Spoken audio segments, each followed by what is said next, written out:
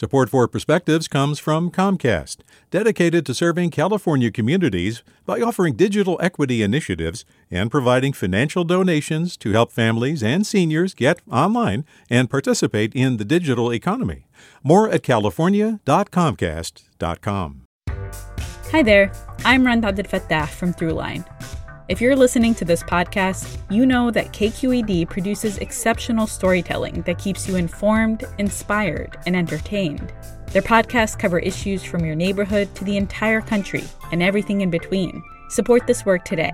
You can help us continue to bring quality podcasts to your ears. Just head to donate.kqed.org/podcast.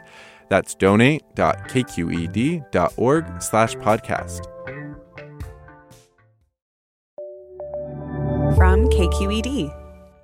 Recently, I made it back to Reyes Creek in Los Padres National Forest. It was one of the most challenging and spectacular hikes I took with Boy Scout Troop 317. The steep, rocky trail traverses a landscape that still fills my dreams. Chaparral with smooth bark manzanita and towering yucca, wild lilac, scrub oak, framed by a vibrant blue sky. The air dusty and floral. I hiked a couple hours, but didn't really remember until I crested a little rise and saw a narrow green valley leading to steep switchbacks winding up the north face of Reyes Peak. In an instant, I was 12 years old again, struggling under the weight of my backpack, terrified of the arduous climb. My scoutmaster, Mr. Holtz, chucked me on the shoulder and said, "One step at a time, Scout." 317 was a backpacking troop, mostly because Mr. Holtz was such an ardent outdoorsman. Every month, we hiked deep into the Sierras, often with the forest glowing under a full moon. "You don't need a flashlight," he'd say. "Learn to see."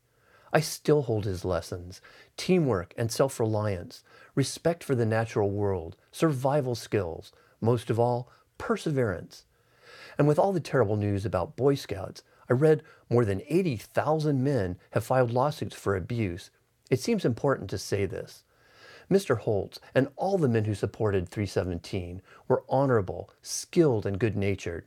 The biggest scandal I remember is someone's dad sneaking a cigarette out in the woods. There I stood, the adult, gazing across that breathtaking panorama, holding the sad news that Mr. Holtz had passed just weeks before. And I wept. I felt a lifetime of gratitude, humility, awe.